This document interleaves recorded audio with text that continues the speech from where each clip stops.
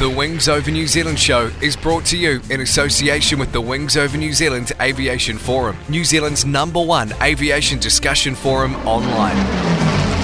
There you'll find discussion on all aspects of New Zealand aviation, from history to current affairs, and thousands of photos covering the Royal New Zealand Air Force, airlines, general aviation, warbird restorations, airshow news, sport aviation, home building, gliding, aviation media, and much, much more.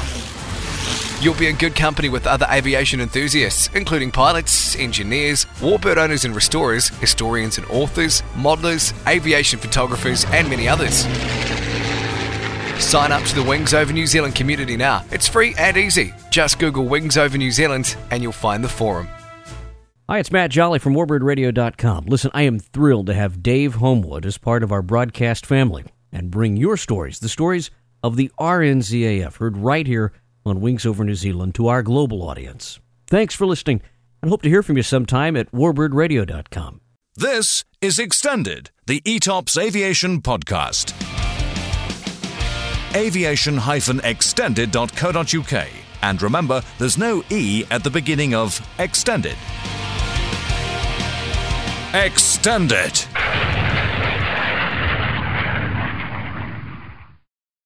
I remember some men started praying and others started crying. Part way through it, one guy got to his feet and started to run. I was scared to let that be no secret.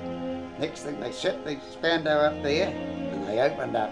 And there's bloody trees, bits of trees flying. And New Zealand tanks were over the river, and one of our men said to them, he said, don't start your tanks up. For 5 minutes, we'll be out of it. Well, some silly bugger started his tank and the Germans put out a shell in right in the middle of the bridge. It was a bitterly cold morning and I was crouched down in this damn hole, and it took me 2 days before I could stand up straight again. Hear the stories of New Zealanders in the Italian campaign in World War II. The Courage and Valour podcast. www.newzealandersatwar.com. The Wings Over New Zealand show would like to acknowledge the great support it's had from Fly DC-3. You can fly back in time with Fly DC-3 from Ardmore Airport, charter the DC-3 Dakota, and fly into the past. It's an experience you'll never forget. Fly DC-3. Go to www.flydc3.co.nz. Welcome to the Wings Over New Zealand show with Dave Homewood.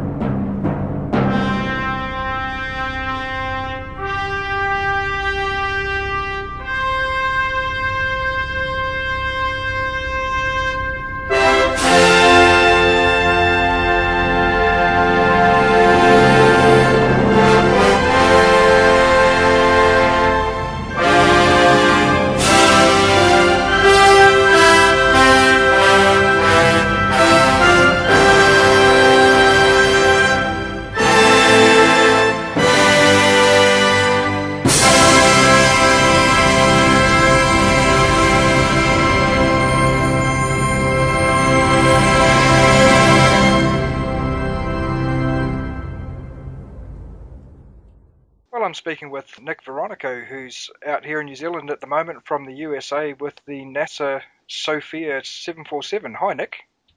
Hi, Dave. Thanks for having me. No problem. It's a great pleasure to have you on the show, and I'm very grateful to our mutual friend Andy Wright, who put me on to you and gave me the heads up, because I've been seeing the photos of your NASA 747 down at Christchurch coming through on the Facebook feed. Quite a few photos coming through, and it's sort of taken my interest, and I know I've seen it out here before as well. Can you tell me a little bit about what you guys are doing? What's the whole mission that you're doing down there in Christchurch and elsewhere? So SOFIA is the Stratospheric Observatory for Infrared Astronomy. It's a 747 SP that's been highly modified to hold a 2.7 meter or 100-inch telescope in the back, and it collects data at infrared wavelengths.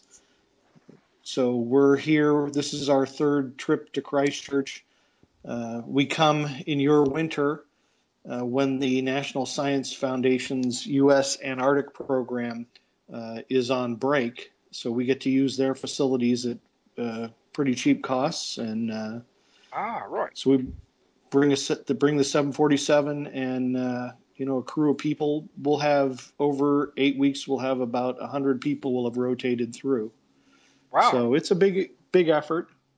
Yeah. And why Christchurch in particular? Why do you use that as a base? Well, again, the Antarctic program's not here, and we come to the southern hemisphere so we can see things that we can't see or are extremely low on the horizon from the northern hemisphere. So on this trip, we're looking at a lot of objects in the Milky Way, like we're looking at the center of the galaxy. We're looking at star-forming regions in the large and small Magellanic Clouds, which from Christchurch you can see with the naked eye. So I would assume it's the same in Australia. Yep. Okay. Well, I'm in New Zealand. I'm up in the North Island, so not far. Not far at all. No. No, and I know Christchurch well. I used to live down there. It's a great place. Well, it used to be a great place before the earthquake, but it's still a great place. Yeah. So you guys, how many flights are you doing from Christchurch? We're scheduled to do 24, and we look at things. We look at planets, comets, planetary nebula, supernovae. Our sweet spot is star formation. And this trip, we brought 2 spectrometers, so we'll be doing a lot of astrochemistry. Each element gives off a spectral signature, and then, we're looking for carbon lines in certain star-forming regions, and, of course, always looking for the trace elements that form water. So that keeps us pretty busy. Okay. So... on each of those 24 flights, do you always take the same route, or do you mix it up a bit so you're getting different angles on these things? So every mission is different, and it is driven by the flight path is driven by the targets that we're going to look at. So we fly 10-hour missions overnight. We typically leave around 7 p.m. and return at 5:30 a.m. And our flight profile is we take off, climb to 35,000 feet, we open the door, and the telescope is exposed to the elements. We put a new bulkhead forward of the telescope. So the crew is in shirt sleeve environments. The telescope's open to the elements. It might be minus 60 Celsius in the telescope cavity. And once the telescope cools down, we start to climb and start doing our observations around 39,000 feet, burn off some fuel, get up to 41, burn off some more fuel to 43, and some missions call for us to go to 45,000 feet. We'll fly that, and about an hour before landing time, we kind of shut everything down and start our descent. And takes us about 30 minutes to get back on the ground in Christchurch at the end of the mission. So long nights. Yeah, definitely. So each of those flights, are you sort of heading more southwards in different directions, obviously, but or are you covering all around? Are you going out into the Pacific or? Yeah, we kind of stay between Tasmania. We don't go below minus 65 degrees in latitude. only because we start to have HF radio problems, and we don't want to get the search and rescue scrambled for us when we're just out there boring holes in the sky. And then we go into the Pacific a little bit.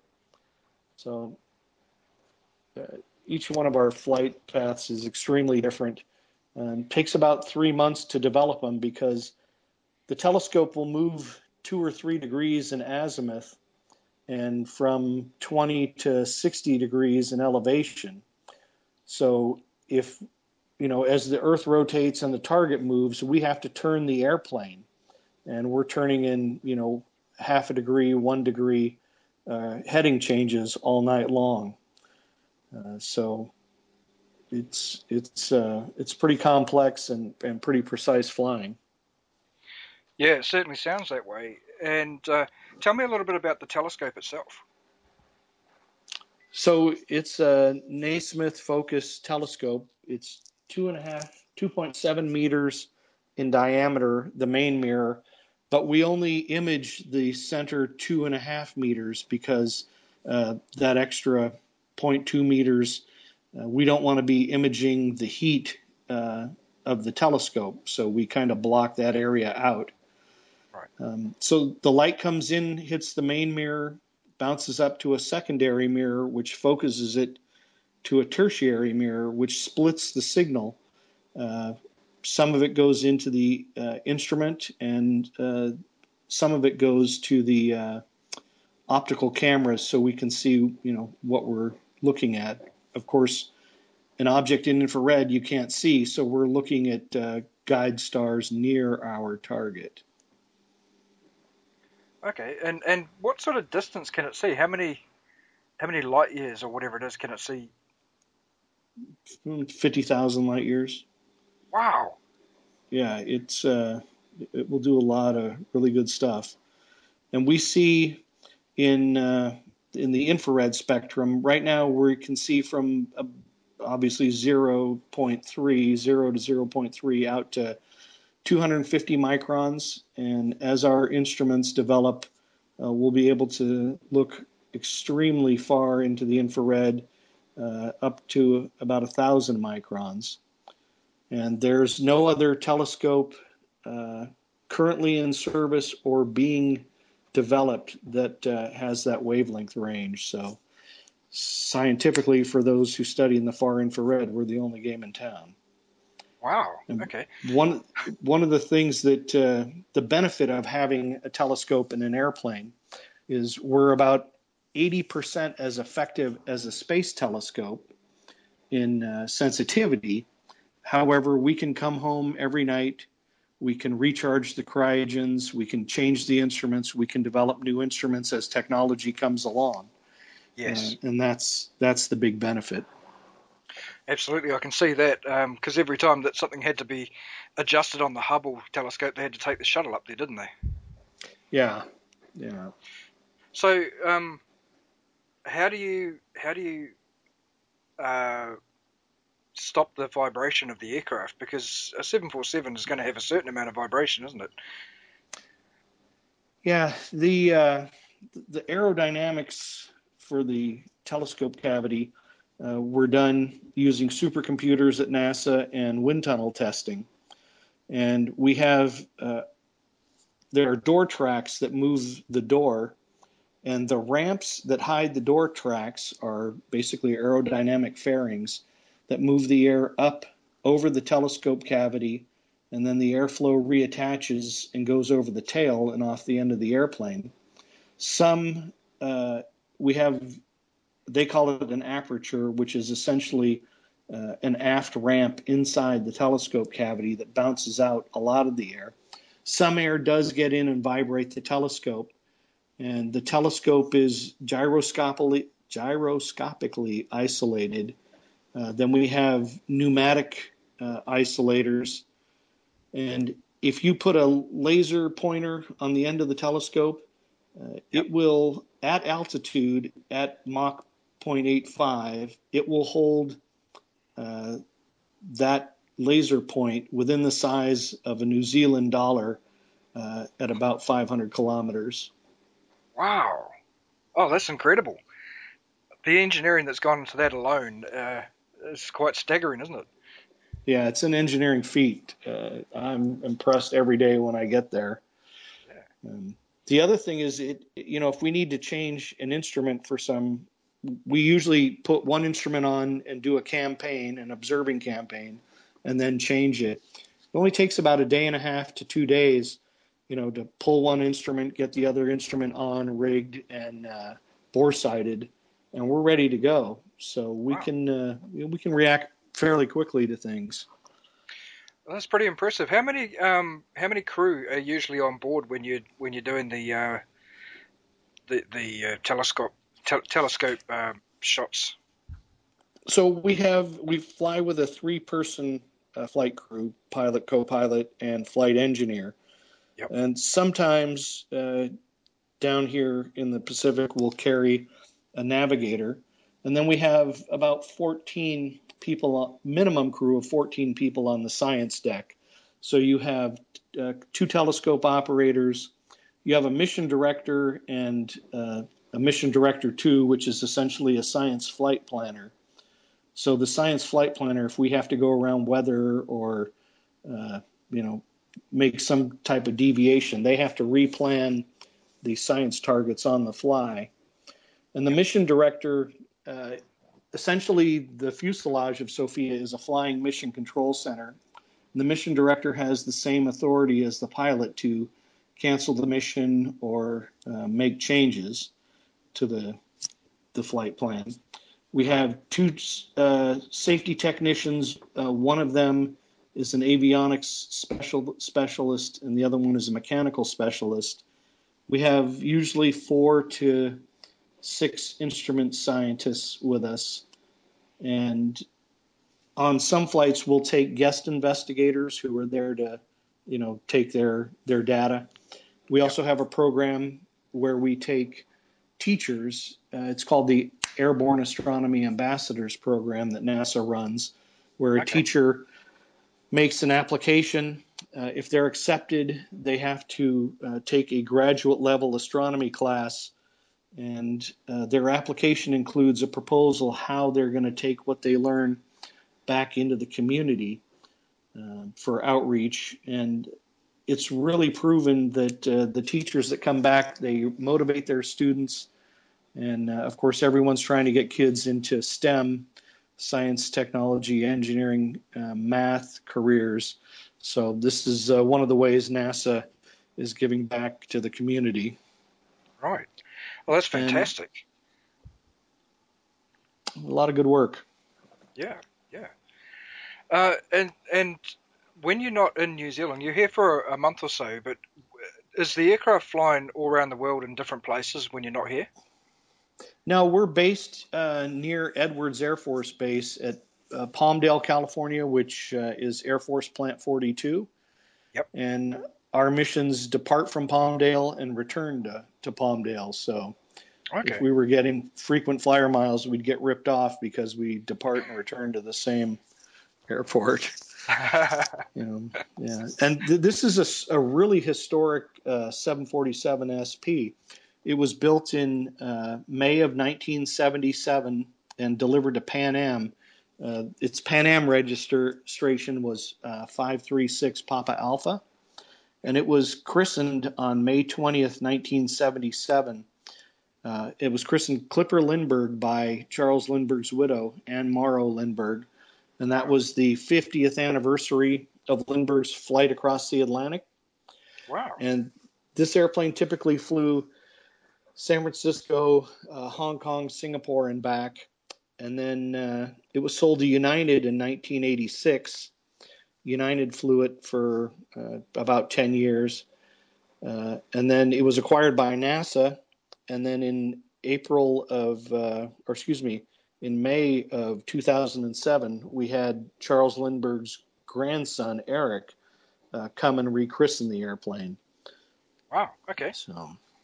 Oh, that's great. I mean, that is an interesting history, and the fact that Lindbergh still stands up today as one of those pioneers of aviation, and you guys are still pioneering things in that same aircraft. That's fantastic. Yeah, and it still wears the Clipper Lindbergh titles. which I think is pretty cool. And of course, the 747 SP is a lot shorter than the normal fuselage of a 747, isn't it? Yeah, about 47 feet shorter. And this airplane was designed back when engine technology had not made the great leap that it's done. Now you've got 747s and Airbus airplanes, 2 engines, ETOPS, 180 minutes. So this airplane was built to go, New York to Johannesburg back when that wasn't really possible. So it's an interesting airplane. Indeed, it is, and quite a unique looking aircraft. Do you have any other aircraft in your, I guess you'd call it a unit or whatever, that support what SOFIA is doing, or is it just the one aircraft? No, it's just the one aircraft. And, okay. NASA operates a DC-8 that looks down, and of course we look up. And they've got a bunch of other science platforms. Excellent. Do you find these days with 747s getting more and more scarce that it's getting a bit more difficult to keep it in the air, or is there still a lot of spare parts out there for them? It's kind of 50-50. There are the SP specific parts are a challenge. We did buy a couple airframes and part them out. Okay. So we've got a lot of parts. It's the engines that are kind of giving us problems. The JT9D7Js that we operate. They're you can buy one for $1 million, or you can overhaul one of our existing engines for $4 million. So, wow. Yeah. So how did you actually get involved yourself, Nick? I started at NASA in 1999. I'm a contractor. I don't actually work for NASA. But I started in 1999 in supercomputing and worked through a number of different groups. And my boss recommended me for this position, and I was able to get it. I was very lucky. The competition was stiff, so okay, happy to have it. And your actual particular role, you're the public relations officer, aren't you? Yeah, SOFIA Public Affairs Officer. Public Affairs, right. And so what does that entail? I write anything and everything that needs to be written, anywhere from business plans to magazine articles. Do a lot of research on the history, and I take a lot of science that is written by the scientists and try and translate it into things that the rest of us can understand. Oh, okay. That must be a bit of a challenge sometimes, I guess. Oh, yeah. And I know that you've also got quite a background in other kinds of writing, aviation writing. You've got many books that you've written, haven't you? Yeah, I did aviation journalism for 20 years before I came to NASA, and had the good fortune to have a lot of fantastic experiences and meet a lot of people. And so I've written 35 books on all kinds of transportation, military, and local history subjects. 35 books, that's a huge amount. That's incredible. Yeah, I've done a lot of... Go ahead. I was going to say, how did you first get into doing that, and what was your first book? The first couple books I did were guidebooks to aircraft museums. I'd gone to a museum at Castle Air Force Base in California, and they did not have a guidebook, and I was complaining to my wife as we were driving away that I wanted a guidebook, and they didn't have one, and she said, well, why don't you write one? Right. And I did, and the rest is kind of history. I had the good fortune to write the 50th and 60th anniversary histories of the Blue Angels, and I have a big interest in the Boneyard, so I've written a couple of books with that. And I I like to write with other people who share the same interest. So, almost all of my books are co-authored with other people, and that kind of brings a nice perspective, and some things I don't see, they see or they know. So it makes for a great experience, and I think it's a better experience for the reader. Now, you mentioned the boneyard books. Aircraft boneyards, aircraft graveyards are always something that's fascinating to an aviation fan, and I guess it's that sort of all that history just sitting there waiting to be either destroyed or perhaps saved. So, I guess, writing books on those, how do you approach that? Did you pick out particular aircraft and look at their history, or how did you do that? Because I haven't actually seen the books myself. Yeah, the first book I did back in, I think it was 2000, with my friends Scott Thompson and Kevin Grantham. Backing up just a little bit, I lived as a kid near Chino, California. It was about 60 or 70 miles from my home, and I drove out there like, everyone, expecting to see, World War II airplanes stacked, and I got out there and there wasn't one. But there was the Planes of Fame Museum, and I learned a little bit there, and over the years I met William T. Larkins, who had actually photographed Kingman and Cal Aerofield, which is Chino, and Bill was kind enough to share what he knew and some of his research and a lot of his photos, and Kevin, Scott, and I kind of built off what Bill had done and took it another step further. And then there were guys like in England, Martin Swan. He's been studying the boneyard at Tucson. It started out as Mazdik, and then it was A-Mark, and now it's A-Marg. Yep. And just following on, on the shoulders of other people, have taken research and combined it in my photography and my research. And I did a book, A-Marg, with my friends Ron Strong and Jim Dunn. And then we did a Boneyard Nose Art book, which was super interesting because I got to interview probably 6 or 8 of the people who've done a lot of nose art. One woman has done, I think it was 75 or 80 nose art paintings on airplanes. Wow. And, that's got to be the record for one person painting nose art on military airplanes. Yeah, definitely. And the nice thing is that, these people that you talk to are extremely generous with their time and sharing their photos and their stories. And I just had the good fortune to relay it to my friends. That's amazing. Everybody loves the nose art too, and it must have been great to go around the boneyards and find nose art on aircraft that, people aren't seeing them anymore. They've been pushed into these graveyards. It must be quite amazing to discover their stories and find the people who put the artwork on. Yeah, and you see their name on the painting, and that was how that all started. It was like, okay, we see Pintaro on all these paintings, but who is that person, and how did they get to do this? So, and my other thing is aircraft armament, and I got started in the mid 1980s. I had acquired a couple aircraft gun turrets, and I had a B-17 tail gunner's compartment that I was looking for parts for. Yep. And, being a young guy married with a couple kids, you don't have a lot of disposable income. So we started going to airplane crash sites looking for parts. And I eventually found everything I needed, and I'm having that B-17 tail gunner's compartment restored in Chino, California, and should be done this year.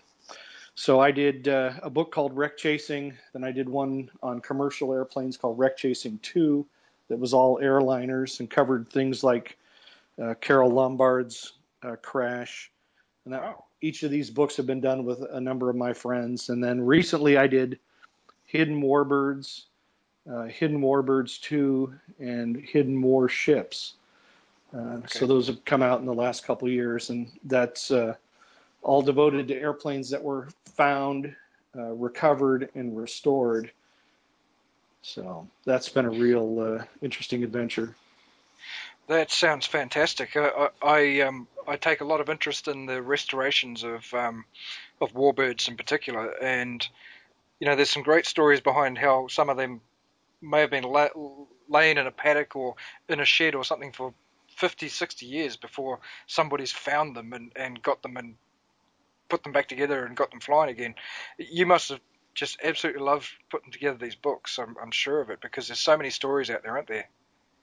Yeah, the stories that I like are of the airplanes that kind of disappeared in the 1960s that ended up in somebody's garage or barn, and then they were found within the last 10 years and restored.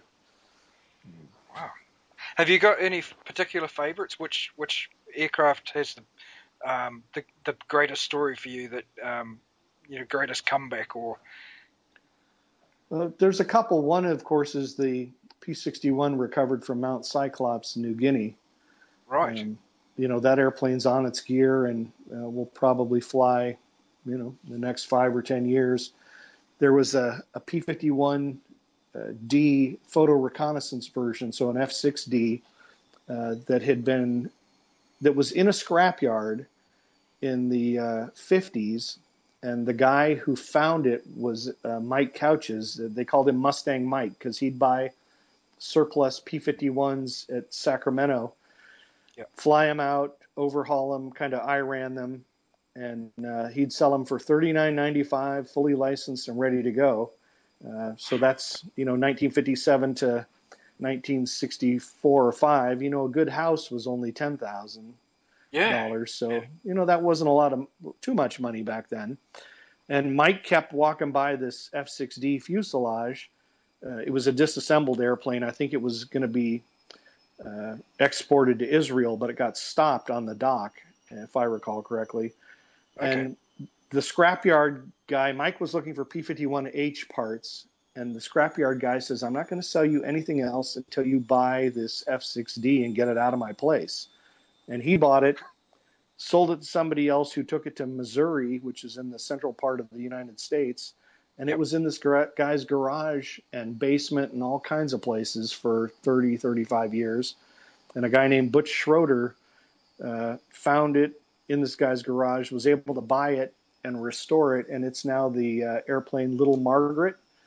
You can see pictures of it on the web. It's incredible. Yeah. Oh, right. Oh, that's amazing. That's a great story. Now, how do you've got the book Hidden Warships. How have they been recovered and restored? What are those stories? It's kind of interesting. That book covers the accounting of all the Japanese midget submarines. It was only up till a couple of years ago that we only knew where 4 of the 5 were. I also talked to the Park Service diver. He was in charge of the Park Service Underwater Archaeology Unit. He was the first person to dive on the Arizona, after the memorial had been built. Yep. And there were a couple ships that I profiled that were just kind of hidden in mothball fleets, like the tug Hoga. It in all the famous pictures of Pearl Harbor, it's spraying water on the battleship Nevada when it was beached at Hospital Point. And that tug was a fireboat in the city of Oakland, California for 40 or 50 years. And then it went and sat in the mothball fleet and was finally rescued and is, I think this year, gone to a museum, in Arkansas. And, we have some Liberty ships and Victory ships that came out of there, the mothball fleets. There was a PT boat that had been sold surplus in the 60s, and it languished in the Bay Area. As a matter of fact, at one point it was sunk, and it's now been completely restored and is fully operational with 3 of the original V12 engines, and that's up in Portland, Oregon, and it's just an incredible sight to see. Right, okay. Now, another of your books I see on Amazon there, you've got Bloody Skies, the US 8th Air Force Battle Damage. There's some amazing stories of the aircraft that came back with battle damage, isn't there? Yeah, and in that book is the story of my mom's uncle, who was a bombardier in the 390th Bomb Group. And all I ever knew as a kid, as a matter of fact, all my family ever knew, was that he was a bombardier. He got shot down and died, and that's all anyone knew. Okay. And I started looking into it and found out that his airplane was a B-17G called Decatur Deb, and it was hit by fighters head on, and 3 of the crew got out, 7 were killed, and it landed near Magdeburg, Germany. They were going to attack one of the synthetic oil plants on May 28th of 1944. And through the years, a gentleman named Ivo de Jong had written a book called Mission 376 about this particular mission. And it was a hardbound book. It was, I don't know, $60 or $75, which is above my threshold for buying a book. And finally, I broke down and bought the book, and I was reading it. And I think it was on page 104. I looked down, and there's a picture of a crew that, and one of the faces looked familiar. And turns out it was my mom's uncle. Wow. And then as I read it, I turned the page, and there's a picture of the guy who shot him down. And Ivo de Jong was very generous in sharing not only those photos, but a number of the documents he had. So I was able to learn, what happened to my mom's uncle, how he died, and some other interesting things, like one of the top turret gunner flight engineer had jumped out the bomb bay and got hung up on the bombs. And as the airplane's going down in flames, all of a sudden all the bombs salvoed, and he dropped out of the airplane. The bomb went one way, he went the other way.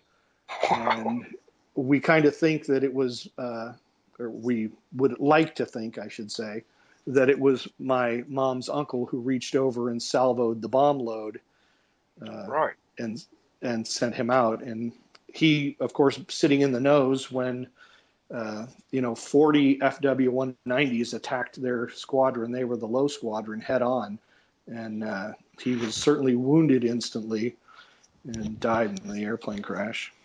Gosh, that's an incredible story. What about the you mentioned the Blue Angels?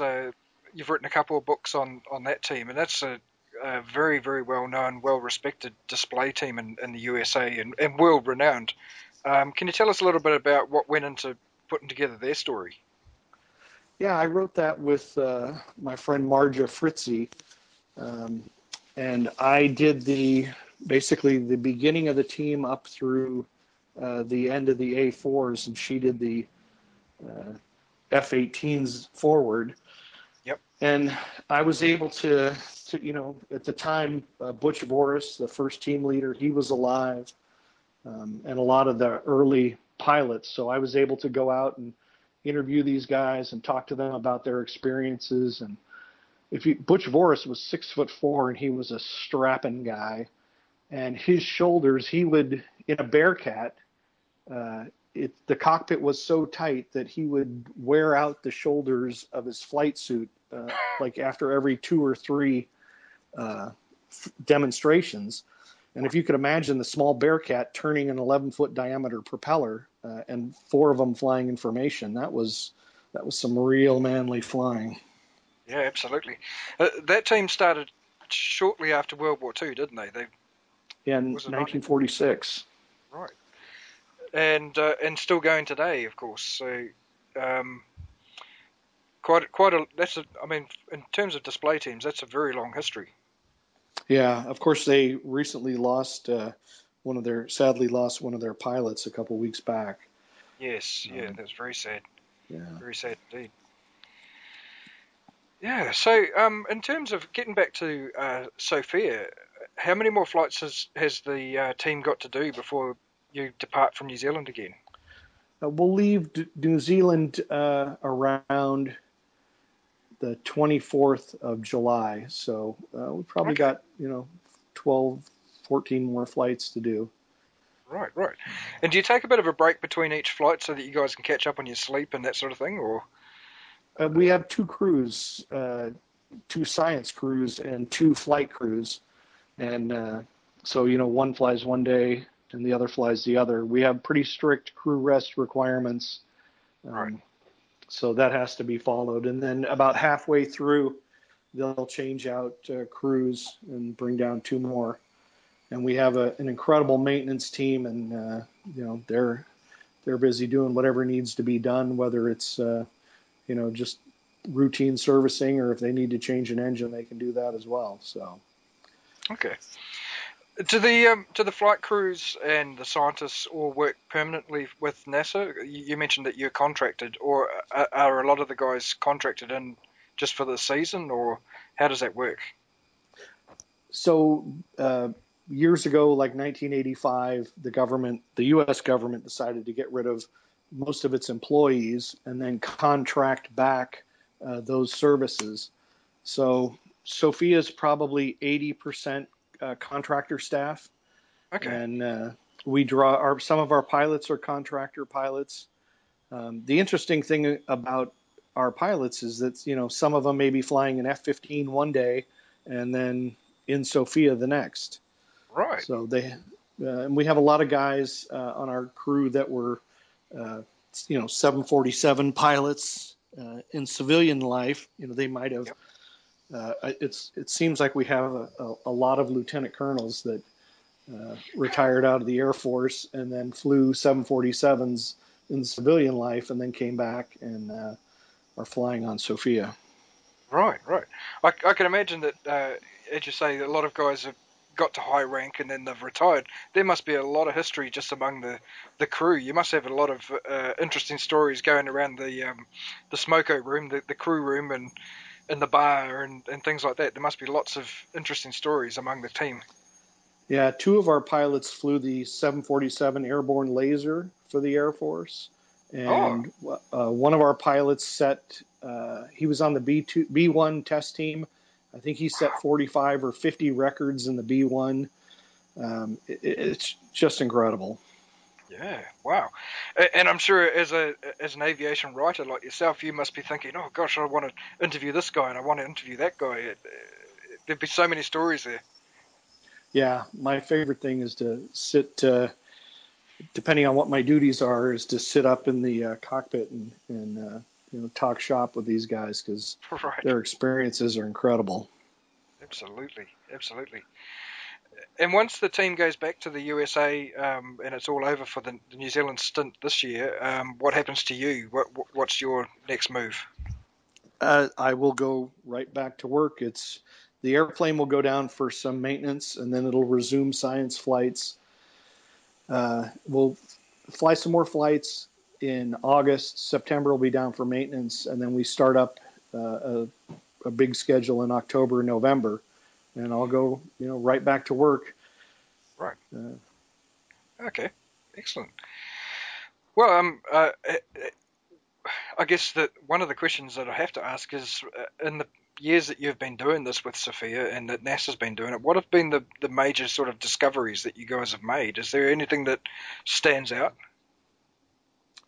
Well, so SOFIA is a general purpose observatory, and we get proposals from the science community for what they want to look at, and then go look at it, and then the researchers have a year to their data is proprietary for a year, and we just began full operations in 2014, so we're kind of at the end of the first proprietary period, and in the next year or so we're going to have a lot of things come out. But we again measured a form of water around the atmosphere of Mars. That was just a couple months ago. That came out. We've also done the Pluto occultation, where Pluto passed in front of a distant star. And if you're at the center of that shadow, you can measure the physical properties of the atmosphere of the planet. Oh, right. And it takes, forgot the number, it's like 246 years for Pluto to make a full orbit of the sun. And what they think is when Pluto gets farthest away from the sun, its atmosphere basically crystallizes and collapses onto the planet. And then when it gets closer to the sun, it heats back up. And we were able to get directly in the center of the shadow. And mind you, the shadow is passing across Earth at 53,000 miles an hour.